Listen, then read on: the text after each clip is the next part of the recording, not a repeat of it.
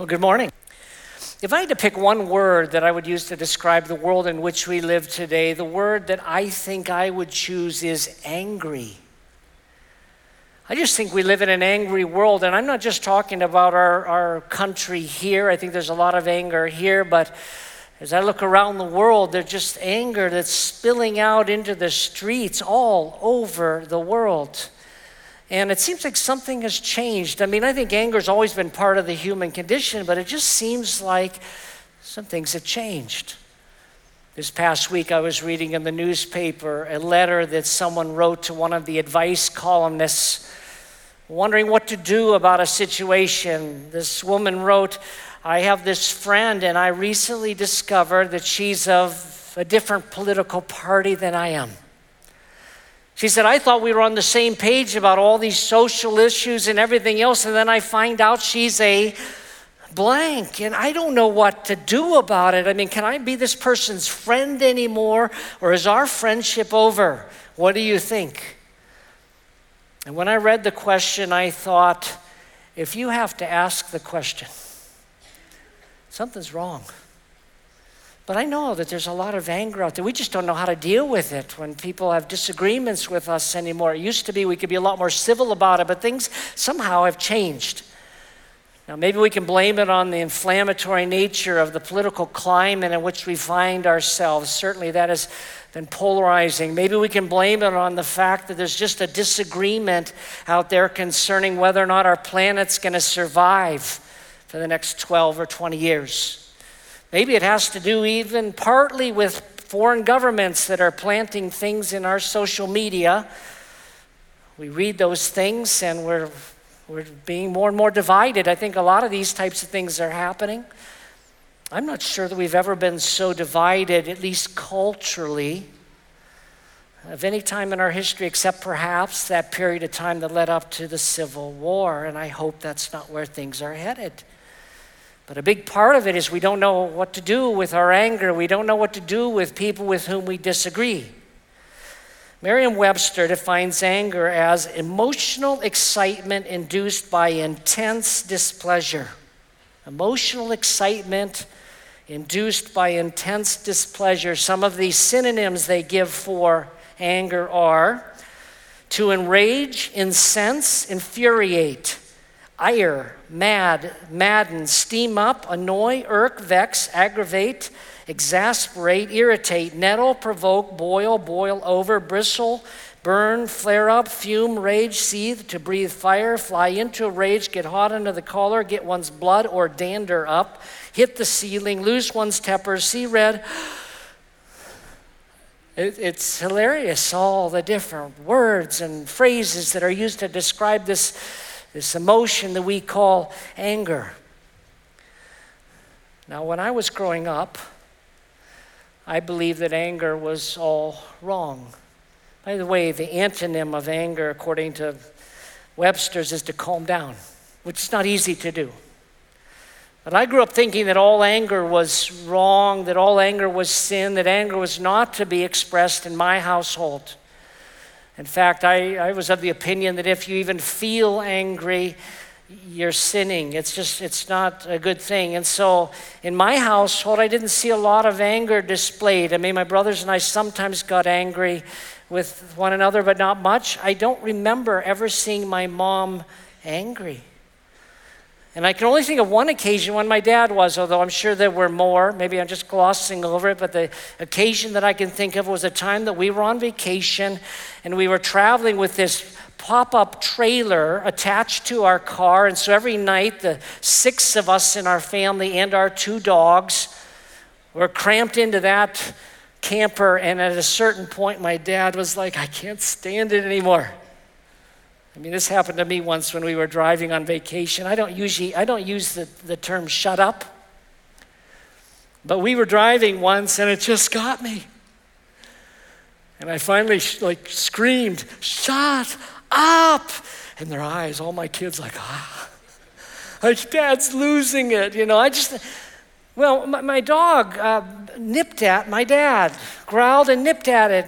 My dad, and he grabbed the dog by the ruff of the neck and threw the dog across the camper.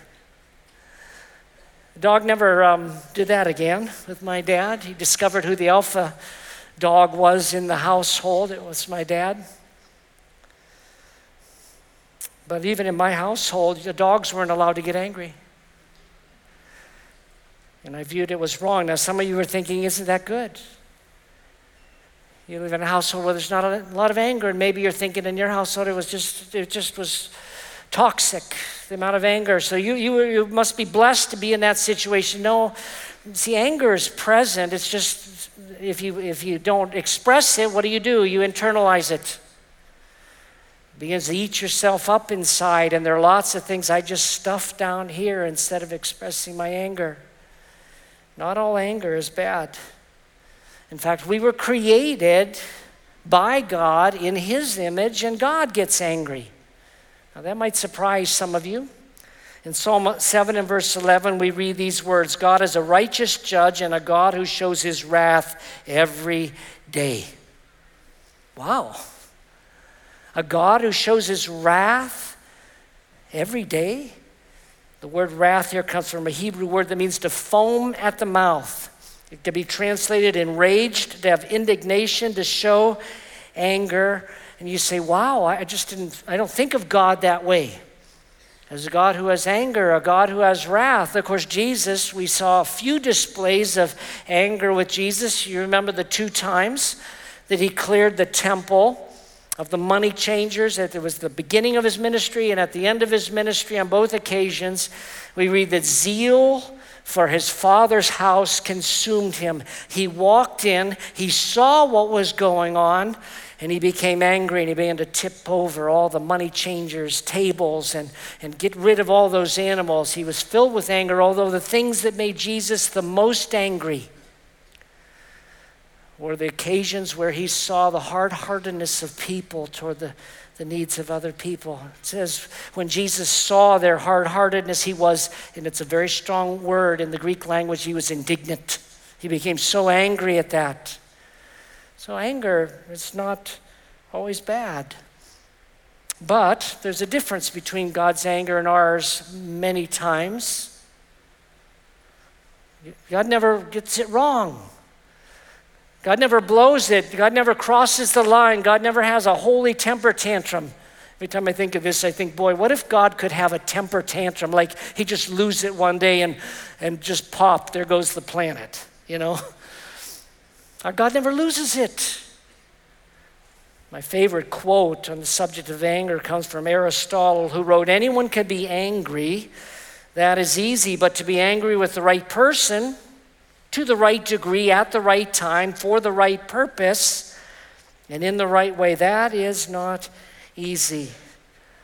And I agree with him. And some of you perhaps have found yourself in a situation where you feel like you are trapped in your anger. It's a constant companion in your life. Well, today I want to look at a few verses that address this subject. There are so many more that we could look at, but I want to look at a few verses that are found in Ephesians chapter 4. We're to begin by looking at verses 26 and 27. Ephesians 4, 26 and 27, where we read, "Be angry and do not sin. Don't let the sun go down on your anger, and don't give the devil an opportunity." Be angry and do not sin. Don't let the sun go down on your anger, and don't give the devil an opportunity. I want to make this observation, first of all, that the phrase "be angry" in the original language in which the Bible is written is an imperative. It's actually a command. So some versions of the Bible translate this, "In your anger, don't sin." That's not the correct translation. The correct translation is "be angry, just don't sin." Just don't let it cross the line into sin, and don't give the devil an opportunity. Vincent, a scholar, puts it this way: righteous anger is commanded, not merely permitted. It's not always wrong, but it does have to be handled in the right way. Now, Paul here was quoting from David in the Old Testament, Psalm 4 and verse 4, when he said, "Be angry and do not sin." It's what David said, and then David goes on to say, "Meditate in your heart upon your bed and be still." Just stay there and you just be still, and I think the spirit of it is give it over to God. But Paul added something a little different here, and it's our first key to kind of keeping anger in its place. To getting a situation where our anger is maybe more of a godly thing and not an ungodly thing. He talks about not letting the sun go down on your anger. And so my first takeaway is diminish it with a deadline. You begin to strip anger of its power when you do not let it fester, when you don't let it rot, which is what happens sometimes. The image that comes to my mind, and I'm not sure why, but have you ever worked out at a gym and you had a good workout, and so your clothes were really sweaty, and then you threw them in the hamper, and then you walked into the room about 2-3 hours later, or perhaps even the next day? Now, my clothes always smell good. This is purely hypothetical. But have you ever walked in and you're like, oh, it's like rancid. It's like, ooh, wow. That's what anger can be like. You see, I think we're all guilty of this. I know I've been guilty of it. We rehearse it. We hold on to it.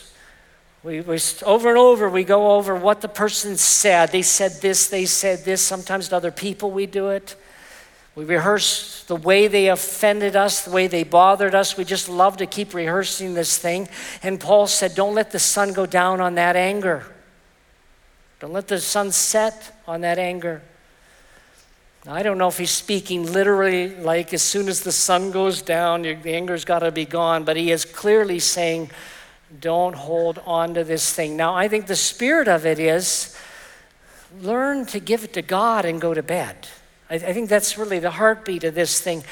I don't think the idea is just stop getting angry. Some things, as we'll see in a minute, some things should make us angry. But give it to God. And say, Lord, this is yours. I hand this thing over to you. Because if you don't do this, he says something's going to happen. He says you're going to give the devil, as this version puts it, you give the devil an opportunity. When we don't diminish this thing and put a deadline on this thing and we let it to go, you give the devil an opportunity. The actual word there could be translated a foothold or a place from which to operate. And so you realize that when we allow this anger to continue in our lives, we're giving a place for the devil to work in and through it and in and through us to carry out his plans, his will, his destruction. And we've seen it happen time and time again. People hold on to their anger. They hold on to their anger, and eventually they do something horrific. You say, how did that happen? They give the devil a foothold. They gave an opportunity. But what if we could strip it a little bit of its power? We diminish it with a deadline. We keep short accounts. But there's another way that we can keep anger in its place. In addition to diminishing with a deadline, is to diffuse it with kindness. One of the wisest men who ever lived was Solomon. He wrote in Proverbs 15 and verse 1, he said, a gentle answer turns away anger, but a harsh word stirs up wrath. If you read the book of Proverbs, by the way, if you struggle with anger, a lot of anger, I encourage you to read the book of Proverbs because there are all kinds of verses about anger in the book of Proverbs. It talks about how anybody could lose it. It takes a person with self-control, someone with wisdom, someone with understanding that doesn't just fly off the handle every time they get angry about something. But a gentle answer is one way in which we diffuse the situation. And this has to do with not only how we answer, but I think how we view the other person who has wronged us. Look at Ephesians 4:31 and 32. It comes a few verses after, obviously, verse 26. Paul wrote, all bitterness, anger, and wrath, shouting, and slander must be removed from you, along with all malice. And be kind and compassionate to one another, forgiving one another, just as God also forgave you in Christ. Let me talk about each of these verses separately. Okay, he starts by saying all bitterness, anger, and wrath, shouting, slander, all of those things should be removed from you along with all malice. One of the words that Paul uses for anger in that verse is oddly the same word he used in verse 26. And so we have to ask the question, I don't know what to do with that. Verse 26 said, be angry. I'm telling you, it's a command.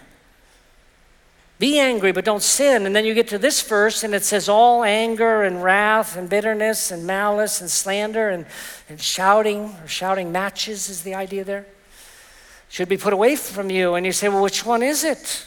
Are we to do it or are we not to do it? Well, there's a kind of anger that you should do. And it's always right. It's always appropriate. And there's a kind of anger that you should never do. And it's always wrong. It shows the double nature of this thing to realize that it's awful hard to get the anger thing right. To realize that the same anger that's appropriate in one situation is an anger that would be sinful in another situation. Now you say, well, how could anger ever be a good thing? Well, I think it brings about good change sometimes. Sometimes things will not change unless you get really angry about it. It can really serve some good where everything's status quo and things are not good, and then somebody gets really angry about it and it catches everyone's attention. It's like, we got a problem here. I've seen this happen in marriages before. Maybe the wife. It could be either, but maybe the wife's been trying to get her husband's attention for a long time. Nothing's changing. And then she just loses it. She just really gets angry, really, really angry. And suddenly the guy, it's like he wakes up from a sleep, like, oh, I didn't realize. I'm in trouble. Like, this is a mess. I think we should get angry about things because things sometimes need to change. We better be stirred by things. I read things in the newspaper that make me furious. In fact, sometimes I don't even want to read it because it makes me so mad. I don't want to read it, by the way, because often I can't do a thing about it, so I don't want to hold on to that thing anyway.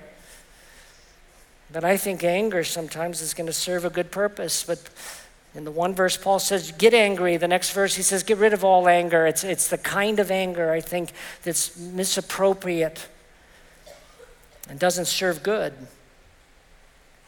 But I want to note something else about this verse 31 here. He says, all bitterness, anger, wrath, shouting, slander. There are different words he uses for anger here, which is a type of bitterness. Anger is the same word from the previous verse. He talks about wrath here. Shouting, again, is shouting matches. Slander is speaking against others. Malice is trying to get even with people. He says, get rid of all these things. But there are different kinds of anger, and I think it's important to recognize that as well. The kind of anger that could be good or bad, based on which verse you read here, is the slow simmering kind of anger. It's the kind of anger that can lead many times to revenge. That's when it crosses over into sin. But it's the kind that you just allow it to keep fermenting within you. That's that kind of anger. It's the kind of anger I read about a few years ago. A truck driver was driving through Broken Bow, Nebraska. He came to one of these all-night diners and parked his rig, went inside. He ordered a burger, fries, and some coffee. He's eating his food when 3 bikers come in of more the Hell's Angels type. Loud, angry. And they come over to where he was sitting, and one of them grabbed his burger and began to eat it. Another one grabbed some of his French fries, and the third grabbed his coffee and took a sip from it. And the guy just kind of sat there for a little bit, and then he pulled out his wallet, pulled out some money, grabbed his check, dropped some money and the check by the cash register, and just walked out. And then he jumped in his truck and pulled away. And right after he left, the waitress was standing there, and one of the bikers said, he sure wasn't much of a man, was he? And the waitress said, I don't know what kind of a man he is, but he's a lousy truck driver. He just ran over 3 motorcycles in the parking lot. Now that's the one kind of anger. It's in there. You don't necessarily show it, but it crosses over into doing something to hurt and harm. It leads to malice, trying to get even with someone. The other kind of anger is an explosive type. You ever had that? I had a boss that was like this. He was angry. He was angry. He was so angry, so hated that when I accidentally electrocuted him, which I did, wasn't all my fault. He flew off the ladder. Everybody clapped. They clapped when he flew off the ladder. They hated him. It's the kind of anger, it's like, well, I get angry and then I get over it. Yeah, it's like shrapnel. You get angry and you do all your damage and then you move on, you feel better. I got that off my chest. And all the walking wounded all around you, that's the second kind of anger. It's the one. Get rid of that. But he talks about, again, slander and this desire to get even. All bitterness, anger, and wrath, shouting, and slander must be removed from you along with all malice. But he doesn't just say, get rid of those. He says, replace them with something else, which is my second point here, to diffuse it with kindness. What should we be instead? Well, he says in verse 32, and be kind and compassionate to one another, forgiving one another, just as God also forgave you in Christ. We respond with kindness. We respond with compassion. We respond with forgiveness. What if we viewed people more through that lens? You mistreat me, but I'm going to respond to you in kindness. You mistreat me, I view it through the lens of maybe compassion. I think of the student that waited for me outside the locker room when I was a freshman in high school to want to beat me up, the bully. What if I could look at him through a different lens and say, he's that way because there's some brokenness there. There's just real brokenness there. It would change the way I would view him, I suppose, if I could learn to forgive him as Christ has forgiven me and say, well, I've done wrong things and God has overlooked it. Paul began Ephesians 4 with some similar words. In verse 1 of Ephesians 4, he said, therefore I, the prisoner of the Lord, urge you to walk worthy of the calling you've received, with all humility and gentleness, with patience, accepting one another in love, diligently keeping the unity of the Spirit with the peace that binds us. With all humility, gentleness, patience, and acceptance of the other person. What if we could be more this way? What if we could examine the occasions where there's been a real exchange of anger back and forth, and we ask ourselves the question, was I humble? Or ask, was I patient in this situation, Did I handle this with gentleness? It's the word meekness. It means to have strength under control. The Greek word for meekness is it's a word that's used of actually training wild horses.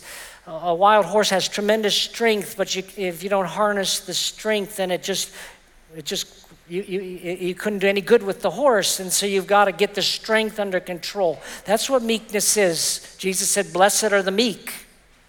They're the ones who will inherit the earth. You think, no, blessed are the ones who fight for it. No, there's a mystery there, but it's the Jesus way. I know it's different. Blessed are the meek, strength under control. And if we could learn to just evaluate ourselves, or I think what Jesus was getting at when he said, take the log out of your own eye first.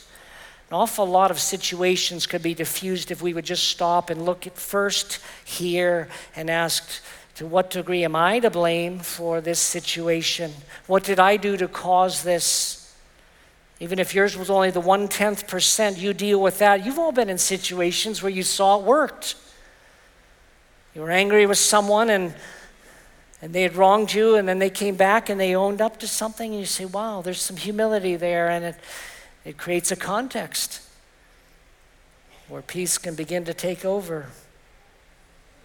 If we want to keep anger in its place, we diminish it with a deadline. I think we can diffuse it with kindness. We do not have to respond as people respond to us. And third, I think we deal with it as Christ has dealt with us. Let's read verse 32 again, where he writes, and be kind and compassionate to one another, forgiving one another just as God also forgave you in Christ. Be kind and compassionate, forgiving as God also forgave you. Follow the example of Jesus. Follow the example of God. This is, again, our God is gracious and compassionate. Do you remember that Moses in the Old Testament asked God to reveal himself to him? He said, God, show me your glory, reveal yourself to me. And so God accommodated him, and God passed by Moses on Mount Sinai in what's called the Shekinah glory. It was an amazing glory of God passing by, but as God passed by, a display of his absolute holiness, he proclaimed what he's like. He said, I'm gracious and compassionate, slow to anger, and abounding in loving kindness. Gracious and compassionate. It takes a lot to get me angry. I'm filled with this loving kindness toward you. Of course, Jesus had just displayed, or God had just displayed an amazing amount of overlooking. Because this incident happened right after they had crafted an idol, right after he'd made an agreement with them to say, I'll be your God, you'll be my people. The first thing God said to them in the 10 Commandments is don't make idols. And then what do? Moses is gone a little too long, they craft an idol. And it's right after this. Our God is slow to anger. He does get angry every day. Some things should get us angry. But he's slow to anger. And Jesus, I think of how he hung on the cross and he looked at the wretches down below that had put him up there, and he said, Father, forgive them, for they know not what they do. This idea of forgiving people that have wronged us, and this idea of not being angry with people that are angry with us, and being kind instead of paying back people what they deserve, it would absolutely make no sense except if our God were like this and if we were not now believers in Christ. When Paul began in Ephesians 4, he said there that as God's called ones put on compassion and all these other things, as God's called ones, it's very noteworthy that the book of Ephesians spends 3 whole chapters talking about how amazing God's love is for us. How we're forgiven, how we're loved, we're God's people. Our sins have been paid for by the blood of Christ, redeemed, in other words. A price was paid for us. We have been given eternal life. Your eternity in heaven is secure. All of this while you were an enemy of God's. While you were an enemy of God's. Christ died for us. And after enumerating all the amazing things that are true about us, he starts with chapter 4 and verse 1. Therefore, as God's called people, your Father's like that. God wants us to be like that as well. Now, I don't expect people that have not had a relationship with God or haven't had their sins forgiven through Jesus Christ, I don't expect them to love well or forgive well, although many times they do. But I don't always expect that. But if we're God's forgiven ones, if we're God's loved ones, then we've experienced his love for us. I know I fail God every single day in thoughts, in words, in deeds. I've not had a perfect day, except maybe the day I was born. I might not have sinned that day. I don't know. But God forgives me. And he loves me. And I didn't deserve it. And so he's given us this example. But on top of that, he's given us the Spirit of Christ to live within us. He's given us the power that we need to be different, to treat people different. Now, what do we do with this? Well, sometimes, again, I think our anger, if it's a righteous anger, if it's good anger, sometimes there's something you should do about it.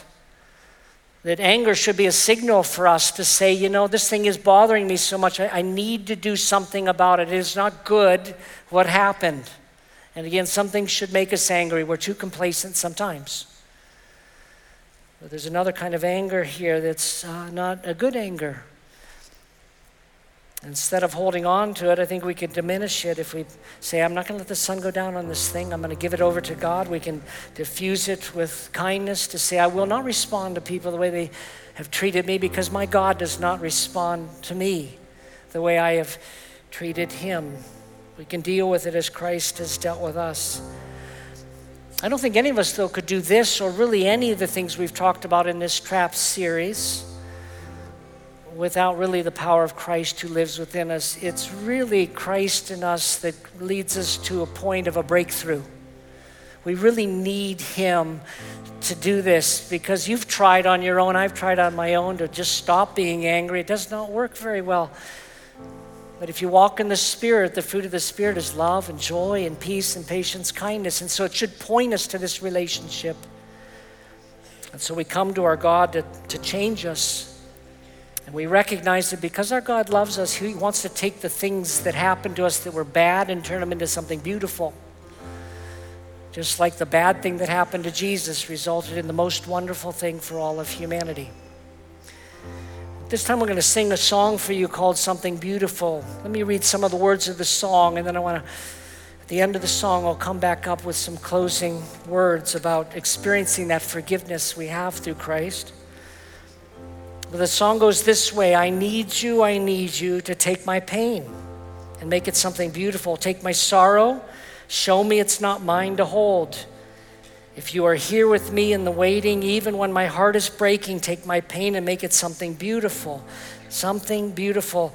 I want more than a breakthrough. I want you. I want you.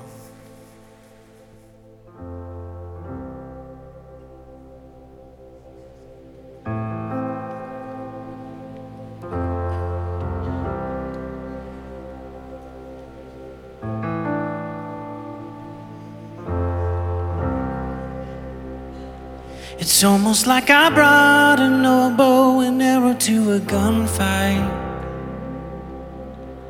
I'm out of my league, I didn't know what this would feel like.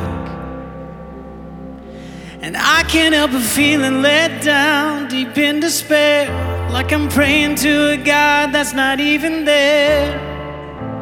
Now I'm on my knees one more time. I need you to take my pain and make it something beautiful.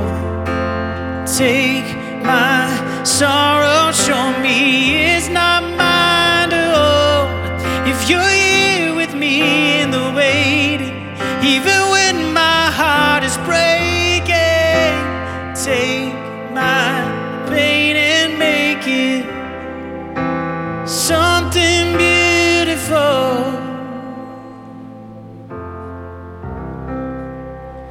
Something beautiful.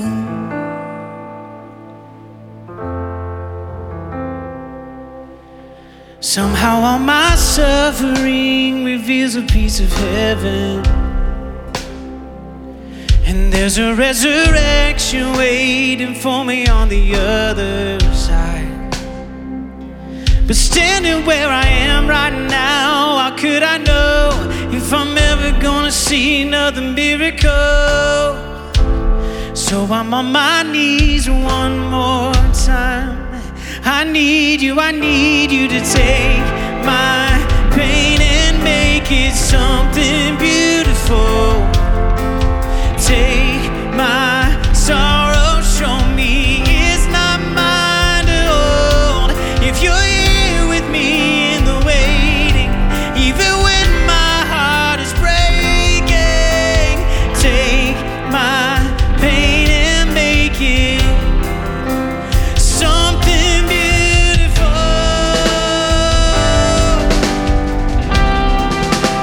Something beautiful.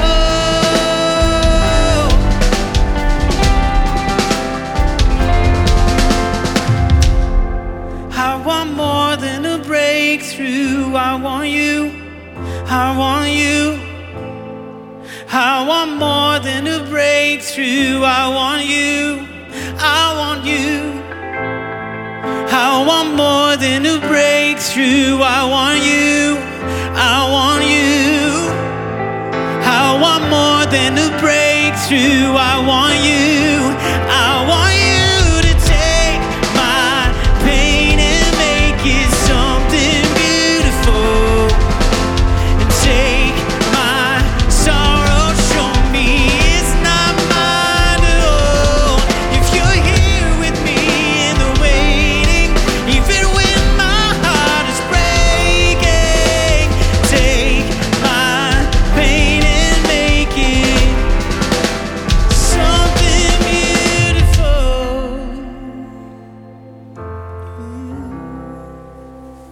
something beautiful.